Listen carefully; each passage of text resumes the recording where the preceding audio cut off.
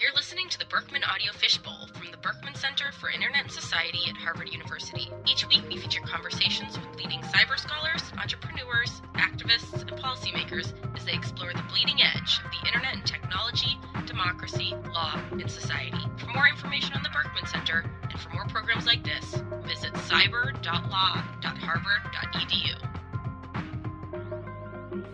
We've got a great crew of folks from the metaLAB here, as well as spread around the room, who are going to be sharing their work with us today. Jeffrey Schnapp, who's one of them, is one of the faculty directors of the Berkman Center, also the faculty director of the metaLAB and on faculty here at Harvard University. Matthew Battles is the associate director of the metaLAB. Pablo Barria is one of the technologists helping with the project. And Caitlin Christian Lamb is also the project manager of this great project around the Curarium, which these folks are going to tell you lots more about. So welcome, guys. Thanks, Amar. Thanks, Amar.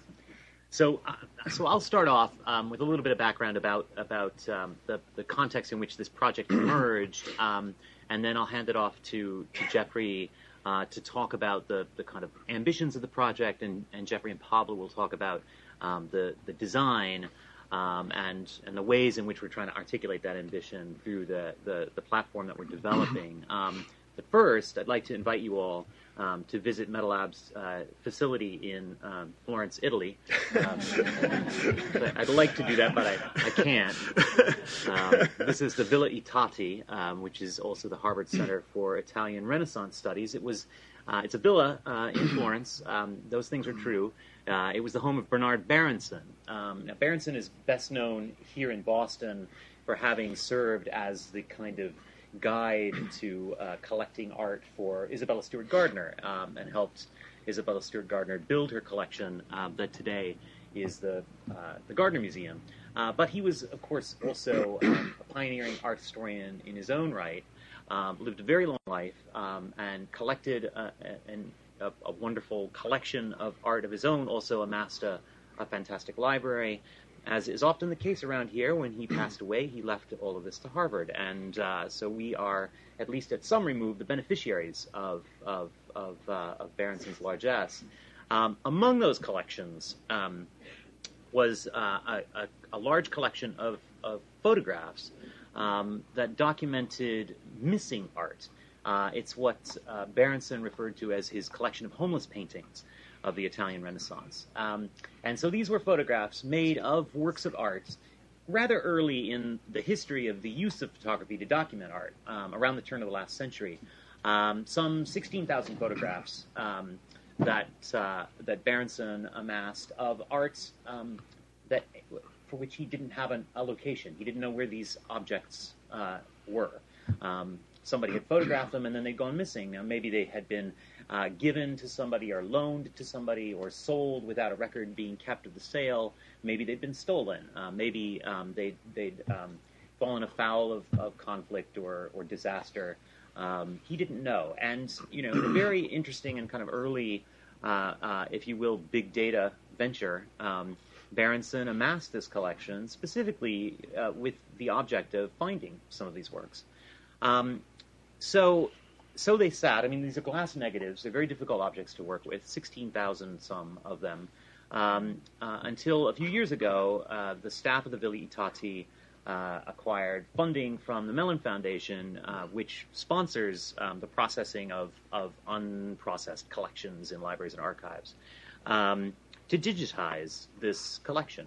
And their intention was to make this collection open and available for the use of researchers, for use in teaching, and hopefully for finding some of these artworks as well. Notably, as soon as they began to put these artworks, make these surrogates of these artworks available, they did begin to be found. They began to be found by one young man who's a fascinating story.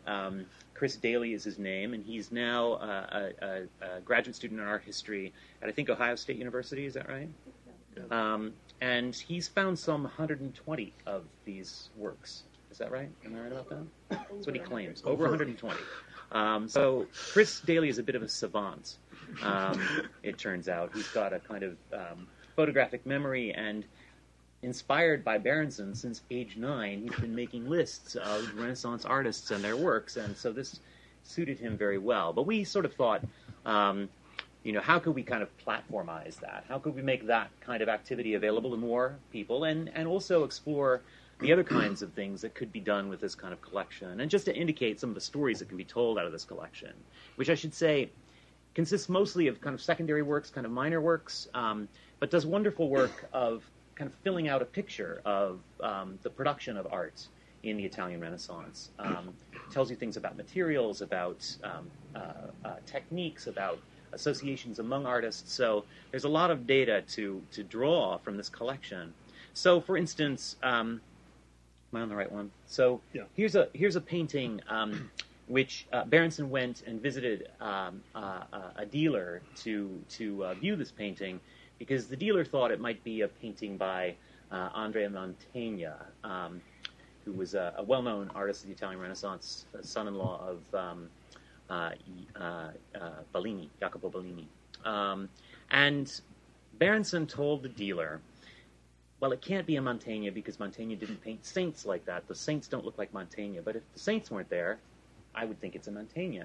So as we find from an annotation made by Berenson on the back of this photograph, he says, seen by B.B. at Sicaian's, who, when B.B. told him that the Madonna, if she was alone, could pass for Mantegna, painted out the two saints. And so Berenson managed to get a photograph of the painting before and after. And of course, doing art history on the internet, we can bring it together. So that's it. We're done now. Now, these 16,500 some odd images are now available through VIA, which is Harvard's Visual Information Access Platform, a search tool for visual resources in the libraries at Harvard. Anybody here helped develop VIA? We want to make sure that we're in the Fine Arts Library. Right. Yeah. Yeah, and I mean it's a system that's been with us for a long time. It's very useful for for finding and discovering visual resources in Harvard collections. There are things that we'd like to be able to do with it, and this is just the record, pieces of the record of that non-Mantegna painting. There are things that we'd like to be able to do with it that we can't. It's very difficult to get images out of VIA.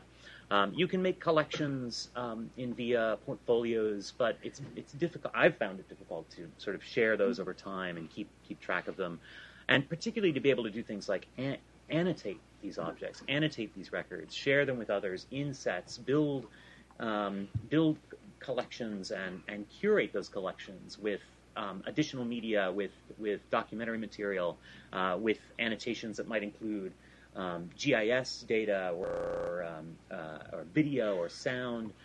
These are all things that we feel like we'd like to do with these collections. So we started to think about kind of precedents for the kinds of hybrid work that we want to do. And there are wonderful projects out there. One that I've been excited about for a while is Ancient Lives, which is a project, a citizen science project devoted to the humanities. It's a project of a group called Zooniverse, and they have run a number of projects using astronomical data. You may be familiar with them. You can join Zooniverse and look at a photographic image of like galaxies and annotate where the galaxies are, or craters on the moon. You can say how big the craters on the moon are. Well, they amass all that data, and you can do science using those data. Well, they've tried to adapt this to the humanities as well with this project, which looks at an enormous trove of ancient Greek papyri from Oxyrhynchus, which is a town in the Upper Nile Valley in Egypt. For more than a century, Oxford University Press has been publishing scholarly transcriptions of this enormous kind of midden of Greek papyri from Oxyrhynchus. They're down to the last several thousand, which are fragmentary and torn up and in very bad shape. And so, with the help of Zooniverse, they've sort of crowdsourced this process. So you can actually transcribe ancient Greek papyri without knowing any ancient Greek. I always find myself saying that, like people want to do that, but it tells you something about where I'm coming from. But I think it's pretty cool. I mean, you've got this wonderful little interface that you can indicate what the characters are, and they find that it takes about 20 people on a given fragment to come up with a usable transcription. So, there's something about that that's very appealing. There are a lot of things you can't do with that, though. I mean, you can't teach with it. I mean, you could direct your students to it. They could use it, but there aren't data available for finding out what they're doing with it, how they're using it, and letting them weave these media into projects of their own. Projects like HistoryPin are maybe better examples of that kind of crowd curatorial platform for integrating media, mapping information into stories about the arts and humanities. So somewhere on that continuum is where I think we'd like Curarium to fall. Curarium is our attempt to build a platform for doing the kinds of things we want to do, in the first instance with Bernard Berenson's Homeless Paintings collection. But as Jeffrey and Pablo will discuss, we hope with many other collections, and among those collections as well. So that's what Curarium's splash page looks like. And with that, I'll turn it over to Jeffrey. Yeah, so I think as Matthew detailed really nicely, we started with this concrete problem, which we think is a problem that's translatable into the kinds of issues that many different kinds of collections, whether they're collections of documents or collections of objects or maybe even sound collections, raise. And one of the morals of that story is that to simply digitize a collection doesn't really do anything fundamental with respect to how usable a collection is, whether there exists a user community, whether people actually know that it exists.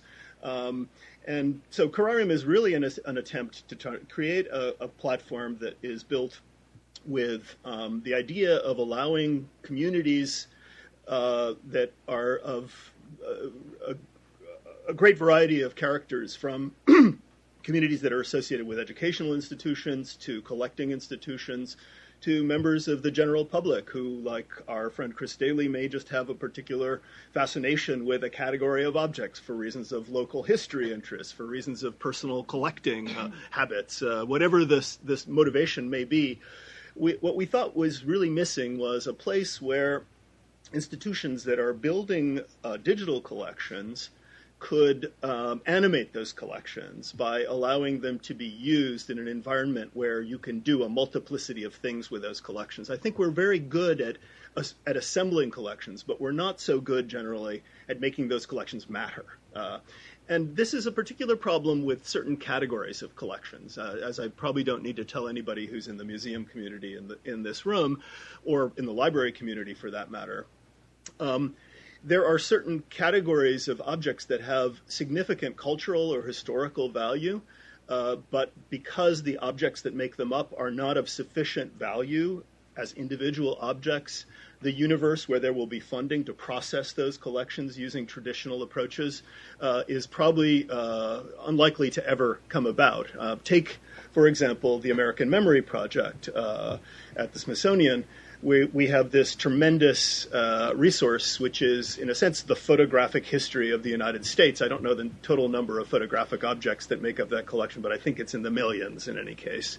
And most of those objects are objects that we have a little bit of data about, sometimes location data, sometimes information about the photographer or the circumstance under which those photographs were produced. Like there's a huge collection of WPA-era photographs. Maybe sometimes dating information, and that's basically it.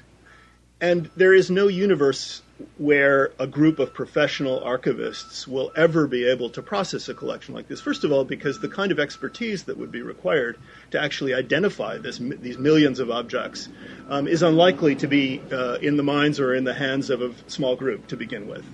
Most of that knowledge is distributed in a multiplicity of communities. And much of it concerns local history, landscape, city plans, aspects of the material culture of different regions. So the Library of Congress and the Smithsonian have undertaken a couple of experiments with essentially crowdsourcing some of the processing tasks that are connected to those photographic resources. And I think that was one of the many inspirations. Matthew just mentioned a couple that brought us to trying to think about how to build a platform around the Berenson collection in the first instance, but that would more broadly serve the interests of collecting institutions, but in a way that would allow people to do things with collections. And by doing things, as I tried to hint with respect to the different user populations we're interested in, I really mean things of the broadest sort. One of the areas we're very interested in is creating an experience not just that allows you to work with individual objects, to collect them, construct narratives about them, add metadata to them, process them in a sense, contribute, in other words, to their usefulness, their significance, add meaning to them, but also to work with collections as aggregates. Because one of the things you cannot do in VIA is see what you're looking at as part of a whole. You can gain access to an individual object if you know what you're looking for, if you have the proper search criteria. But what you don't see is the relationship between that individual object and the whole family of objects that it belongs to. Not to mention the relationship between that family of objects and other families of objects. Those families we call collections. So Curarium is really an attempt to make collections visible and usable in a way, both as aggregates at the kind of macro level and also at the micro level, to allow people to zoom between those micro and macro levels and to tell stories, essentially. Those stories assume the form of what we're calling spotlights, basically, and with Pablo, we'll sort of walk you through the sort of wireframes of the site, where this project should be in a kind of beta phase within a month or so. We're fairly close. We've built the back end. We're still working on the front end designs right now. But what it's meant to do, as you will see through this sequence of slides, is to allow that sort of motion between the macro and the micro level, to allow for the production of shareable content, publishable content, you might say. But that sort of production pipeline is specifically designed to allow also for this to be a teaching environment and a research environment, to allow, for instance, for curators who might be designing a show, an exhibition, to use Curarium to essentially what we now do typically with little Xeroxes. I mean, at least that's what I do when I'm a guest curator. Little Xeroxes and like foam board models of a space, like pinning stuff around a space, trying to imagine how to sequence a series of objects, the kind of imagine the ways in space that you tell a story. We want Curarium to be able to accommodate that kind of use, to be able to accommodate the Chris Dailies of the world who are in an art history classroom, and who are be engaged, in the case of the Berenson Archive, with interpreting a corpus of objects that have very little story to them. They are not the images you see in a kind of canonical history of Italian Renaissance art, as Matthew alluded to. Many of them are studio objects. They have really funky, complex histories. They were, aside from the angels or saints who may have been erased or added or modified, they often tell very rich, colorful, textured stories about the history of art that are not the conventional stories. So there's a tremendous teaching opportunity there to get away from certain models of historiography that only tell stories, in a sense, about a very small corpus of objects, of a very small set of themes, if you like. But also to engage broader populations who are interested in some aspect of a collection, whether it's a collection of Italian Renaissance art objects or it's a collection of photographs of the American landscape, to tell their own kinds of stories, whether those are stories of local history or that have to do with the changes in the environment or the shape of a city. So those are the sort of overarching ambitions, and I don't know, Pablo, if you want to just walk people through the implementation as we're imagining it right now. And one of the reasons we're here, I just want to underscore, is we're still in the process of building the front end of this. So we not only welcome but critical and constructive suggestions, but also your thoughts, because over the next month or so we're going to be building what we're sketching out for you here today. Yes. So as Jeffrey was saying, this overall system called Curarium has it's composed of a series of steps, both in going from the general collection to the particular object, but also how we're getting the collections into this repository. So we're starting with two processes we're calling ingestion, which is basically we are taking records that are already hosted somewhere, and what is called the configuration, which basically we're going to be taking records which are all coming from very different sources and they have all their sort of different idiosyncrasies. and we kind of want to make them all interoperable in a way and see them in this common platform. So one thing we have to take care of is sort of like how you mine the data from different record sets. Sort of the next slide sort of a scheme of that. So what we're working now is records in JSON. Sorry if I get too technical with this, but in JSON format, and we sort of have a system by which we sort of identify where in that original structure the specific piece of information that we want is, and we sort of save that configuration, and then we proceed to ingest the records. We save the records as they're coming in the original format, and we sort of read them on the fly, and that's how we sort of Curarium is working right now. So the first part is sort of like would happen before the user comes to the site, sort of a content provider decides he wants to share a collection with Curarium, and he goes and he ingests this collection into Curarium. So we host the collection in Curarium, and then what you get when you, as a user, you go to Curarium is this repository of different collections. And then from that, so you move into an individual collection, and this is when things sort of like, this is when you start to interact with the collection as a whole. And the way we're thinking this right now is you would see first a very descriptive page of the collection, and in parallel to that, sort of you would see. Go back. Sorry. Okay. You could have rehearsed this. So one of the things we sort of gave a lot of thought of that is how you represent the collection as a whole. Like, how do you see the collection as a whole? It turns out, like, when you have 11,000 records, 11,000 thumbnails is not really useful and not really readable. So you start by seeing statistics about the collection, how many different taggable fields you have, how many different sets of data, and then after that you sort of start progressively going into the collection through this data into the records themselves.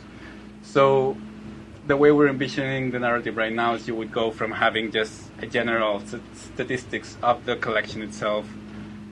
Then, for instance, the homeless paintings has a topics field where you have saints, women saints, headgear, wands, staffs, Bibles, and those are in total it's 2,000 tags. So like just to figure out, navigate through that huge cloud of data, what you want to get out of it, what is of interest to you, you sort of need an interface that lets you navigate that first before you're going actually into the collection. So we sort of envision this. You first go through query construction of like, you first go through a process of sorting out this data, and then you progressively go into the data itself. You go forward a little bit. Maybe you reconfigure the collection. That's one of the affordances we might keep, because we're saving these records that are in sort of in their own original format. We might actually reconfigure the collection to suit any specific like research that's being conducted in it, and then you would go through an iterative process of just like searching the collection. You would get a subset of records, and then you would search of it again and again and again until you get like what you're really interested in. Maybe just go, yeah. So this is one thing where we're interested maybe is that you could generate different kinds of data visualization, force graphs, tree maps that help you visualize the collection as a whole. And eventually you will get to the record level, which is where you sort of annotated things, and that's where the user also augments the record in a way. And yeah, it's also important that spotlights, as Jeffrey was mentioning them, is how we're envisioning this sort of authoring tool where you could not only see this record, but sort of compose different thoughts of pieces with them, be them very simple slideshows or more academic papers, or just the sort of have a canvas where you can draw around them, share some notes. Can you just leave that on just for a second? And so one of the points I just want to underscore that's implicit in what Pablo was saying is you'll notice that the aggregate visualizations of collections can be used at the production sort of the editing platform level. So the idea is in other words, to augment the range of possibilities for the kinds of ways, the kinds of stories, the kinds of exercises that can be carried out within the platform, so that the micro level and the macro level can be closely intertwined. It isn't just that we go through the macro representation of collections to get to individual objects. It's kind of a toggleable relationship, and we think that's a really important affordance of working with in a kind of digital platform with collections that really adds value and transforms the basic conditions of sort of knowledge sharing and production. So this is essential to what we're trying to do here. Well, and finally, there's a series of affordances to annotate records and to augment them by users. Maybe you identify in the visual representation what all the different tags are, or you sort of add a specific piece of content that's like a write-up that's specific to that record, or you bring information from the outside, as a Wikipedia link or something like that. And so those are all the components sort of this system right now, so like that we have identified for the system as we're envisioning it to work.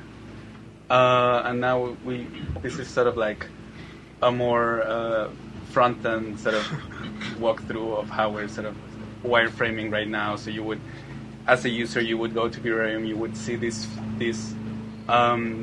presentation page, and you would immediately have like featured content as a convention.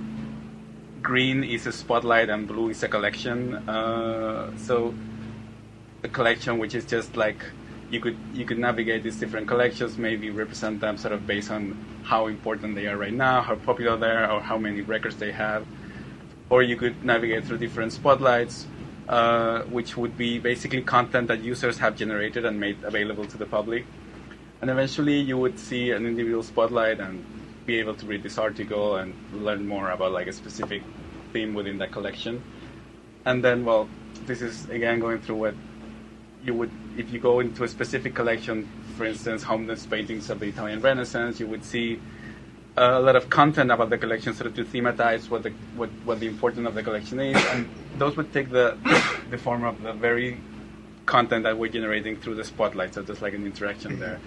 Or you could move through this other visualization, which is like the data visualization, sort of see a menu of what are the fields available to you to browse through, let's say the subject, which is subjects depicted, the topics, location, title, etc., etc. See, get a glimpse at the original record in the original format, and from then sort of move on to more interesting visualizations. This is like a list of. You want me to go? Yeah. This is like a list of the topics. This is a partial list of all the topics you can browse through, and the next one is an actual screenshot of. This is a tree map visualization showing all the different subjects represented. So if you see all the way to the right, there's like a big blue box that's basically 5,000 pictures representing Jesus versus, I don't know, San Bartholomew, which is around there somewhere.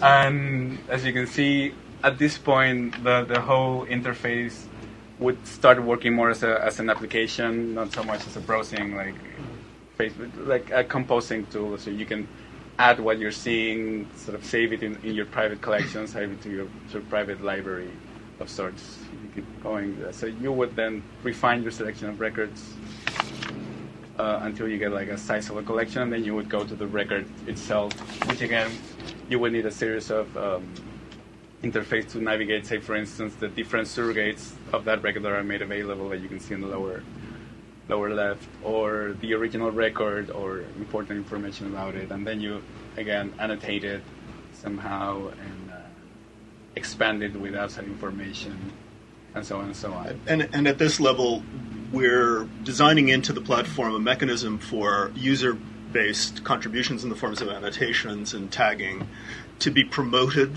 to the standard tagging data for objects. So the idea is to have some kind of filtration mechanism, so it isn't all sort of user-added content that becomes part of the core record. But we do very much see this as an opportunity to process collections that are otherwise either unprocessable or unlikely to be processed by adding value to the basic metadata. We're going to identify like small mistakes. So we Right. identified a few. So this is sort of showing the other, the flip side of that visualization. You would get like your own personal sort of library where you can work and then go into. We would provide authoring tools so you could go to next. I don't know, write kind of like blog authoring, but using this library of records from Curarium. I think if you go 2 more, yes, this is sort of like it would be like the general scheme of how we're planning it right now. So you would have an area where there's like the more public phase, and an area where you would sort of start researching into this collection, and then you sort of your personal library of objects which you're working on that you can make available to the public or not. And just to underscore the distinction there, seemed to us important for purposes of making sure that this was a platform friendly for people who are teaching or who are doing their own research. So, there might be moments where you want to expose some of the work that you're doing, but to leave the user communities in control, in other words, of the degrees of visibility of the work that's being carried on within the platform. The spotlighting process, even that has controls over it that allows people to use the spotlight as an assignment, like a classroom assignment or a group assignment, but to promote that into the public area at a mature phase of the development of that work. So I think what's up next involves some events and workshops to work with different cohorts of people, domain experts, collections managers, technologists in collections contexts, to discuss these affordances, to refine them, to discuss applications of this platform. There's a course that's planned where we hope to sort of work through and experiment with these affordances in the teaching context. And we're discussing the application of this platform to other specific collections right now, and that's going to be an ongoing process of looking for collections to bring into association with each other through this platform. And finally, I think we're interested to know what you make of this and what kind of associations and questions it stirs in you as well. I think we're particularly interested here in knowing how you think this kind of engagement with a collection lands in network contexts when we're dealing with open resources across institutions, with very different kinds of user communities. How do we bring these things into fruitful and productive association with each other? And I think at that point we can take questions. Yeah. David. So I'm going to ask the most boring question, get it out of the way. This looks fantastic. That wasn't a question. It's really useful. We're not bored at all yet. Just wait. What are your plans for making the collections, the enhancements, and the collection itself as an object, really interesting metadata, making that interoperable? Will there be an API, or are you going to support whatever standard ways there are of representing collections? And the sort of second part, which is, this looks like might be a really good linked data application. The sort of data that you're collecting is going to be rich, and lots of new associations can be made, so it sort of calls out for linked data. Are you looking at that for a back end? Harvard actually really could use more work in linked data, so this might be a really great application for it. I mean, I think that in the first instance, this is born as a project that is making use of data that collections are making available to us through their own APIs. So we're sort of playing with the question of once those data are available, what can we do with it? Mm-hmm. So the data that we're ingesting is JSON data that's either somebody is producing for us or ultimately will be available through APIs. Now, the broader question of the extent to which we're able to share the data that we gather, I think that's a question that we need to explore and explore with the kind of prejudice that we want this data to be open. We want an API. Because ultimately, some of the use cases that we're discussing here involve changes to those data. That this platform will grow data, and those data would be definitely worth sharing. somebody puts two items together and says, this is an interesting collection, and here's a story, a spotlight behind it, that's really useful, rich data. It'd be wonderful to be able to get that back into the library ecosystem. We totally agree. I mean, this has been a kind of strategic challenge for us to try to decide, do we, for instance, want to host collections, or do we just want to link to collections that are hosted elsewhere? And that, of course, is very much connected to the larger question you're asking. Yeah. So I think we need to talk. Yeah. Following on that thread, the question of whether you host collections or not is kind of separate from the question of whether you expose the data that you've created inside of your system. Yeah. Even if you don't host any of the data that you've ingested, you can still make the stuff available through an API that you're creating. And in general, I think it's very attractive to take this sort of easy way out of using the data that you have internally. You might want to consider taking a leaf from Jeff Bezos at Amazon. If you really want your APIs to be good APIs, you could write your own tools to not rely on having their data, but create APIs to the data that is being collected on your system and access your data through those APIs, which will sort of guarantee that everybody else can do so as well. I think that's a great suggestion. Actually, I have one question and about licensing as well, because I've just been looking at the source from a month ago, and license isn't in there as a field of tracking IP of these things, and that becomes a very big issue to address early on in building a platform that can be reusable. But actually the question I wanted to ask was more, to what extent do you think the platform is the more important part, or the community building is the more important part? Because things like Galaxy Zoo and others do a lot of community building. They give people incentives. People mysteriously do want to transcribe ancient Greek even though they can't read it, partly because they're part of a community that's doing that. And I wonder what you've thought about the incentive structures that get people to curate on this platform rather than where they're already doing it. So I've searched for Renaissance art on Pinterest, and there's some amazing boards where people are already curating in their own spaces. What gets them to it in a way that gives you the structured data you want? Well, I think the community building is a hugely important piece to us, and I think we're going to spend a lot of time and attention on that question. Some of the events that we're planning for the next few months, as we're still cobbling this together, are certainly have as their kind of chief desideratum building community and engaging with people, and also learning what it is that people want to do with this kind of resource, and changing course reflective of what we learn from folks. But I think we also need to do some broader research about how those folks on Pinterest get engaged in this kind of platform as well. So it's enormously important to us. I mean, that's been one of the key focal points, even in the process of sort of architecting the platform itself. We've been thinking quite a bit. One of the reasons that the Spotlight as classroom was important to us is we think that collections-based teaching is one of those domains where, for instance, MOOC-based models might actually have some rich possibilities that are pretty much unexamined or barely used, barely tapped up to this point. That's one opportunity, but also more broadly, the kinds of collections that we're likely to feature, like the homeless paintings collections, which are not of canonical objects. Those are what are featured mostly on the Pinterest boards. Objects that are in museum collections, that are featured, and there's a lot at stake in that, like expanding the sort of scope of the kind of conversation that happens around areas of cultural history and social history.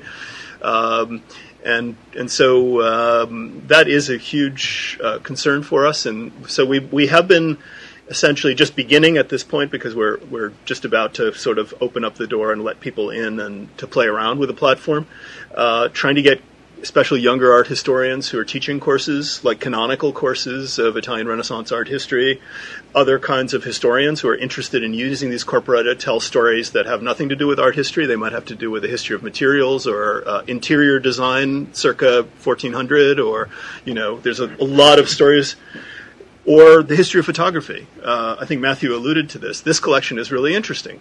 Berenson had this idea, which at the time was a relatively avant-garde idea, that photography was somehow an important medium for the discipline of the study of the history of art. And this collection includes, it is a kind of pretty much uninterrupted slice of the history of studio photography practice in the representation of two-dimensional artworks, going back to glass, basically glass slides, including formats that are very rarely found. In other words, obviously specialized cameras that were devised to represent these very large objects in some cases. So there's just so many different stories there. And so this is a big challenge for us, but we think that there's some real reasons to believe that there's a real area of opportunity, especially around education in the humanities, by opening up this space for collections-based teaching. Eric? So the concept of the spotlight, I think, is really powerful, both on the classroom level and then on the individual level. And I wonder to what extent that can be used to tell the story of the individual object. So, for instance, an object might have been used in, say, 200 different spotlights in different ways. And when you dig into a particular object to understand how it's been used by whom and for what reason, might tell a different kind of story. And as I see it, I see the spotlight as that's what you make in this, right, whether you're a teacher or a student. Yeah. And so to have that power to make one of these things and then to connect it to other people who have made similar things, and then ultimately to be able to export it, which I think is connected to some of what other people were saying. Yeah. But I just wonder to what extent, when you get to that level, can you then sort of move out again to tell the history of interconnection of spotlights? Or have you thought about that? It's a great question. I think that, thinking about it also entails thinking about some of these questions that others have asked about the accessibility of the data that are associated with that activity, and these are crucial questions for us to face. And I think some of the richness of that prospect is perhaps addressed to a certain extent by expectations we have for managing spotlights in the context, and we're thinking in primarily in the context of classroom, in teaching, classroom or network teaching, and thinking about the ways in which, as an educator, you might want to capture and reflect on the kind of authorial impulses or the curatorial impulses of your students, and those are affordances that we're building in on the back end, which probably need to be exposed, probably need to be thought about and tuned for the kind of richness that your question indicates. Yes. To what extent are you thinking differently than the basic digital library? Or are you thinking of this as essentially a digital library, and all of those, all the history of digital library, information retrieval and navigation, and standard approaches and so on. Yeah. Well, I think there's probably a kind of technical question, technical side to that question. Excuse me, and a broader kind of institutional or pedagogical or design question, really. And on the design side, I think what's crucial about this approach is the provision for all of these kinds of activities in the platform, for using the objects that are organized by this platform, associating them with each other, annotating them, and developing a platform that not only allows one to do those things as a user of it, but also allows for reflection on that activity, and captures that activity. I think typically we have wonderful access through many digital platforms to resources, and that's something that's continuing to grow all the time. Our ability as users, as technologists, as scholars to glean information about how people use that material is something that we'd really like to address with this platform, and to allow this kind of authoring to kind of bring some of the affordances of a content management system or a blogging tool into and integrate it with the collection management side of this. So instead of getting a list of search results, which you might be able to export to a commercial product like EndNote or something like that, we want in the platform ways to do new things, to do novel things with these objects, to share those novel collocations of objects with an audience, and to capture that activity so that others can learn from it as well. And if I could add some point that maybe we didn't specify at length, is that the annotation process includes bringing objects in from outside of the platform environment. So the link is, this comes back to the point that was being brought up in the earlier conversation. Our expectation, this is not just about working inside. It's also a kind of porous platform that allows people to work outside and to see other kinds of collections and resources and construct stories, meanings, if you like, out of those sets of relations. And I would just underscore what Matthew was just saying about, this is a kind of user-centered environment. Even the aggregate views of collections are completely tunable. We have a very flat data structure, which means that some of those visualizations, like tree diagrams and others, are going to work really well with the way the data is structured in certain collections. And in other cases, they're not going to work at all. So you can go in there and tweak the term. So if you are interested in the history of the use of, zinc oxide in pigments, you can look at the map of a collection. That's not something you can query. In other words, we're not using a kind of traditional digital library data structure which has very clear hierarchies in terms of the way you discover a record, but rather a much more flexible structure that is much more user-centered. And that user-centered focus carries over then to the production of interpretations, meaning, annotations, and so forth. So, we see that as a different undertaking, even though it's complementary, certainly, to features of a traditional digital library. Yeah, Luca? It's connected to what you're saying. That I was wondering to what extent the users can also suggest changes to the data model. Mm-hmm. Because I've been working for a while with Europeana, and one of the problems is that they have a very rigid data model, so they can't really describe, for example, new kinds of artworks. Yeah. So I think, I was wondering if we have this flexibility here. But it seems so. And given the fact that the metadata is. The idea is to create this sort of model where there's a significant user contribution to the metadata with some kind of control mechanism at the same time to try to find a proper balance. We should make all of the tools for looking at aggregate collections also flexible in ways that are not part of the sort of conventional digital library model. Yeah, exactly. It becomes challenging the more heterogeneous the collections we're interacting with. Exactly. And that's a challenge we, working with 17,000 black and white photographs, rectos and versos, it's a pretty small scale. So the next step for us is going to be testing out some of our, what we built on larger collections. We've been talking about maybe working with the FOG to try out sections of their collection to sort of scale up and see what happens with a level of complexity that's introduced by much more heterogeneous collections. But I think the tunability of this should allow, maybe it will require a certain amount of expertise in terms of users, but should allow you to go beyond, that's what we hope, whatever impasses are created by the differences between collections, Looking down the road some years, I'm guessing, or you tell me what you see down the road, it feels to me like it's almost certainly going to be a bifurcated universe of knowledge. You've got the traditional architecture of knowledge, and people have entered into this universe and used it to annotate and to spotlight. And then on the other side, you've got sort of the amateur curator whose work is largely episodic and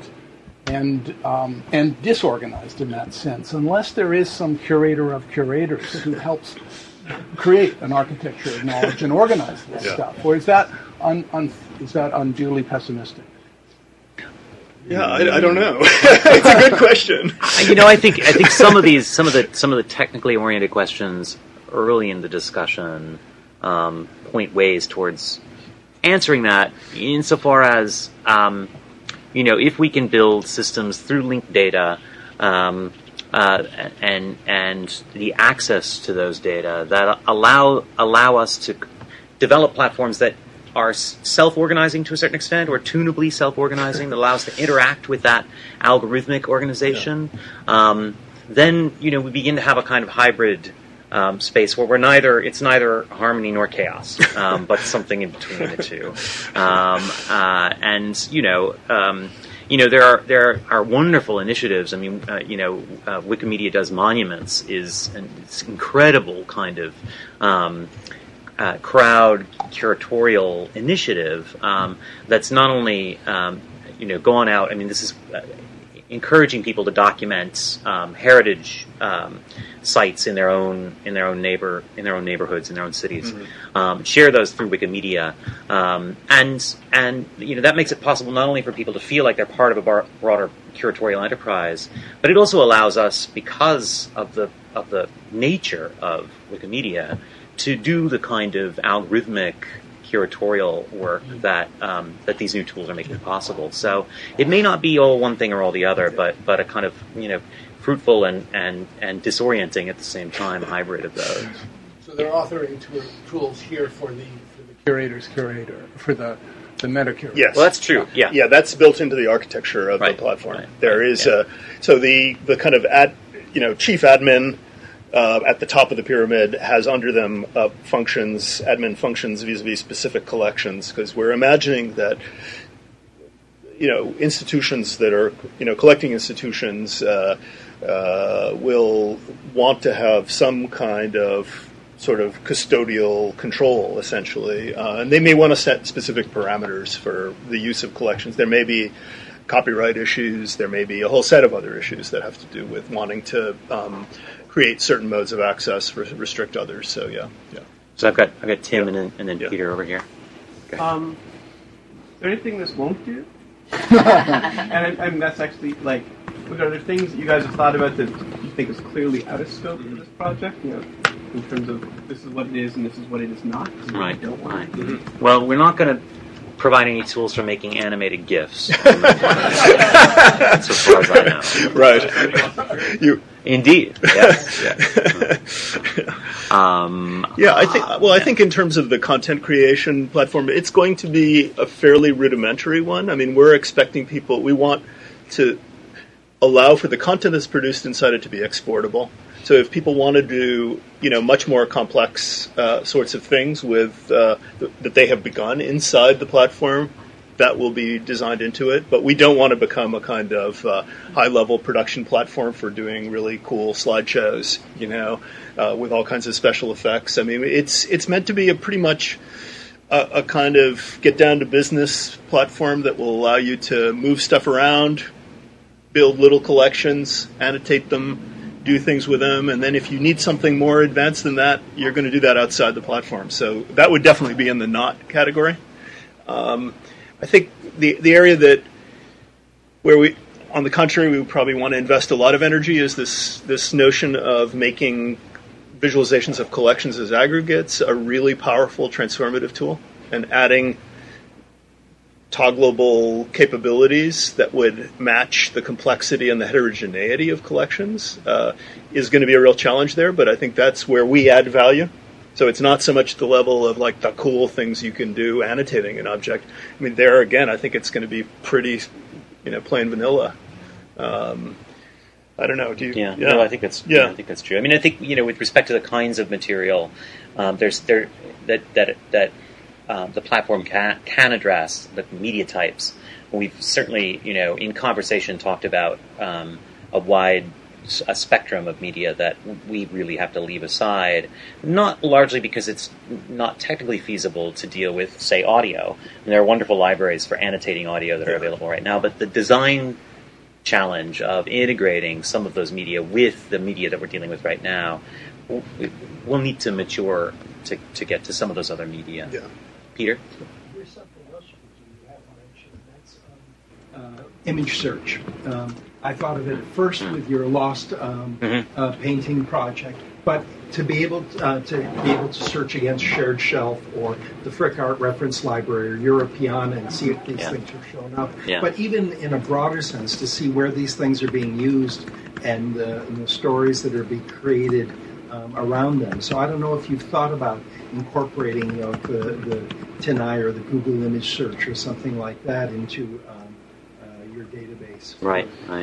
As a way of linking out Yeah. to the rest of the network world. No, I think it's a terrific suggestion. It's something we haven't really actively thought about at this point, but I think it would definitely, that's something we could definitely look into. Chris Daly, our kind of super curator out in the world, uses Google Image Search a great deal. So acknowledging that those affordances can be brought to bear on this kind of materials it's crucial, and it's really worth thinking about for sure. Definitely. I think we have time for another question, maybe Sam? One follow-up on your comment about metacuration.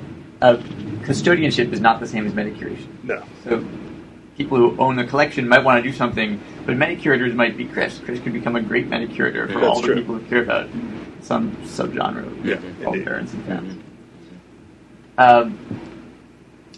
I was coming back to someone's comment about what about the people who are curating things on Pinterest, and so I was just checking to see how much art curation there is on Pinterest.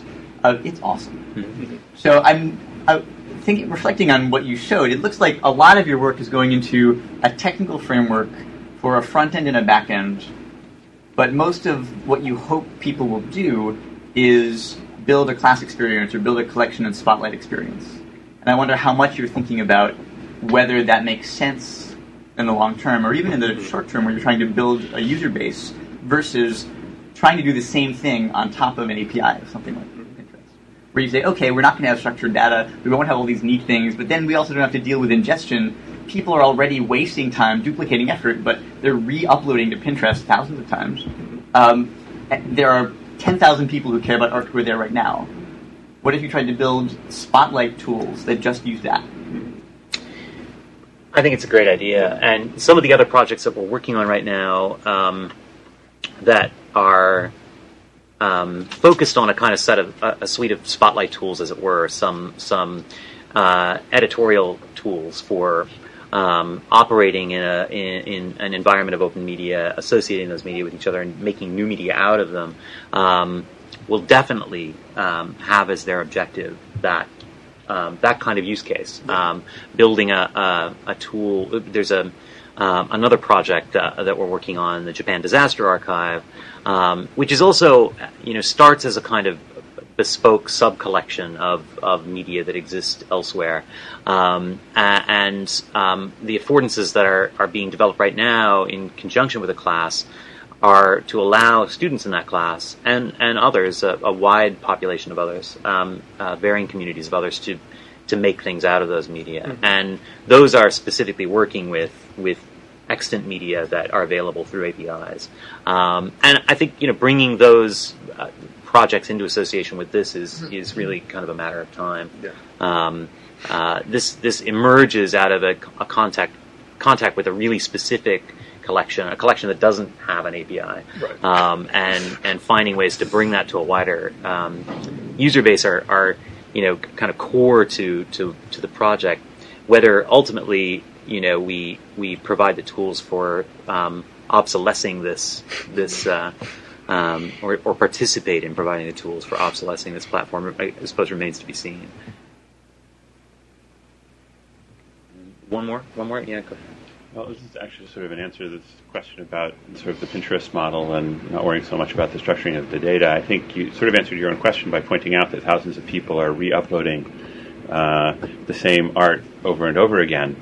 That's a tremendous amount of wasted energy that could be put to other use. The reason it's happening, I think, in part, is because of the non-availability of some standard data about what's being uploaded. If you could start with what somebody has already uploaded and spend your energy adding to that instead of having to redo the first time, you'd be much better off. And so I think that the structuring of the data is very important in order to support that. I mean, I upload stuff to my own storage again and again, so, so I could use some help. I think we probably could as a community. Right? Well, unless there are any questions remaining, we can certainly take this up. You said about standard data and varieties of vocabulary as well as language. Are you going to be working on that at all? Or are you going to kind of let somebody else worry about that one? Well, these are hugely important questions in these projects that involve the ingestion of heterogeneous data from many places. And the DPLA has really been fighting this. Europeana as well. At least at this juncture, the way in which we're managing these data kind of, I think, studiously avoids those questions, and we're experimenting with ways of bringing these data together that this is very poor way to put this, but that allow people to maybe try and do some of that work themselves. And I should note that it's already a problem with our collection of Departure, which was after all a collection of Italian Renaissance, homeless Italian Renaissance objects, where the tags.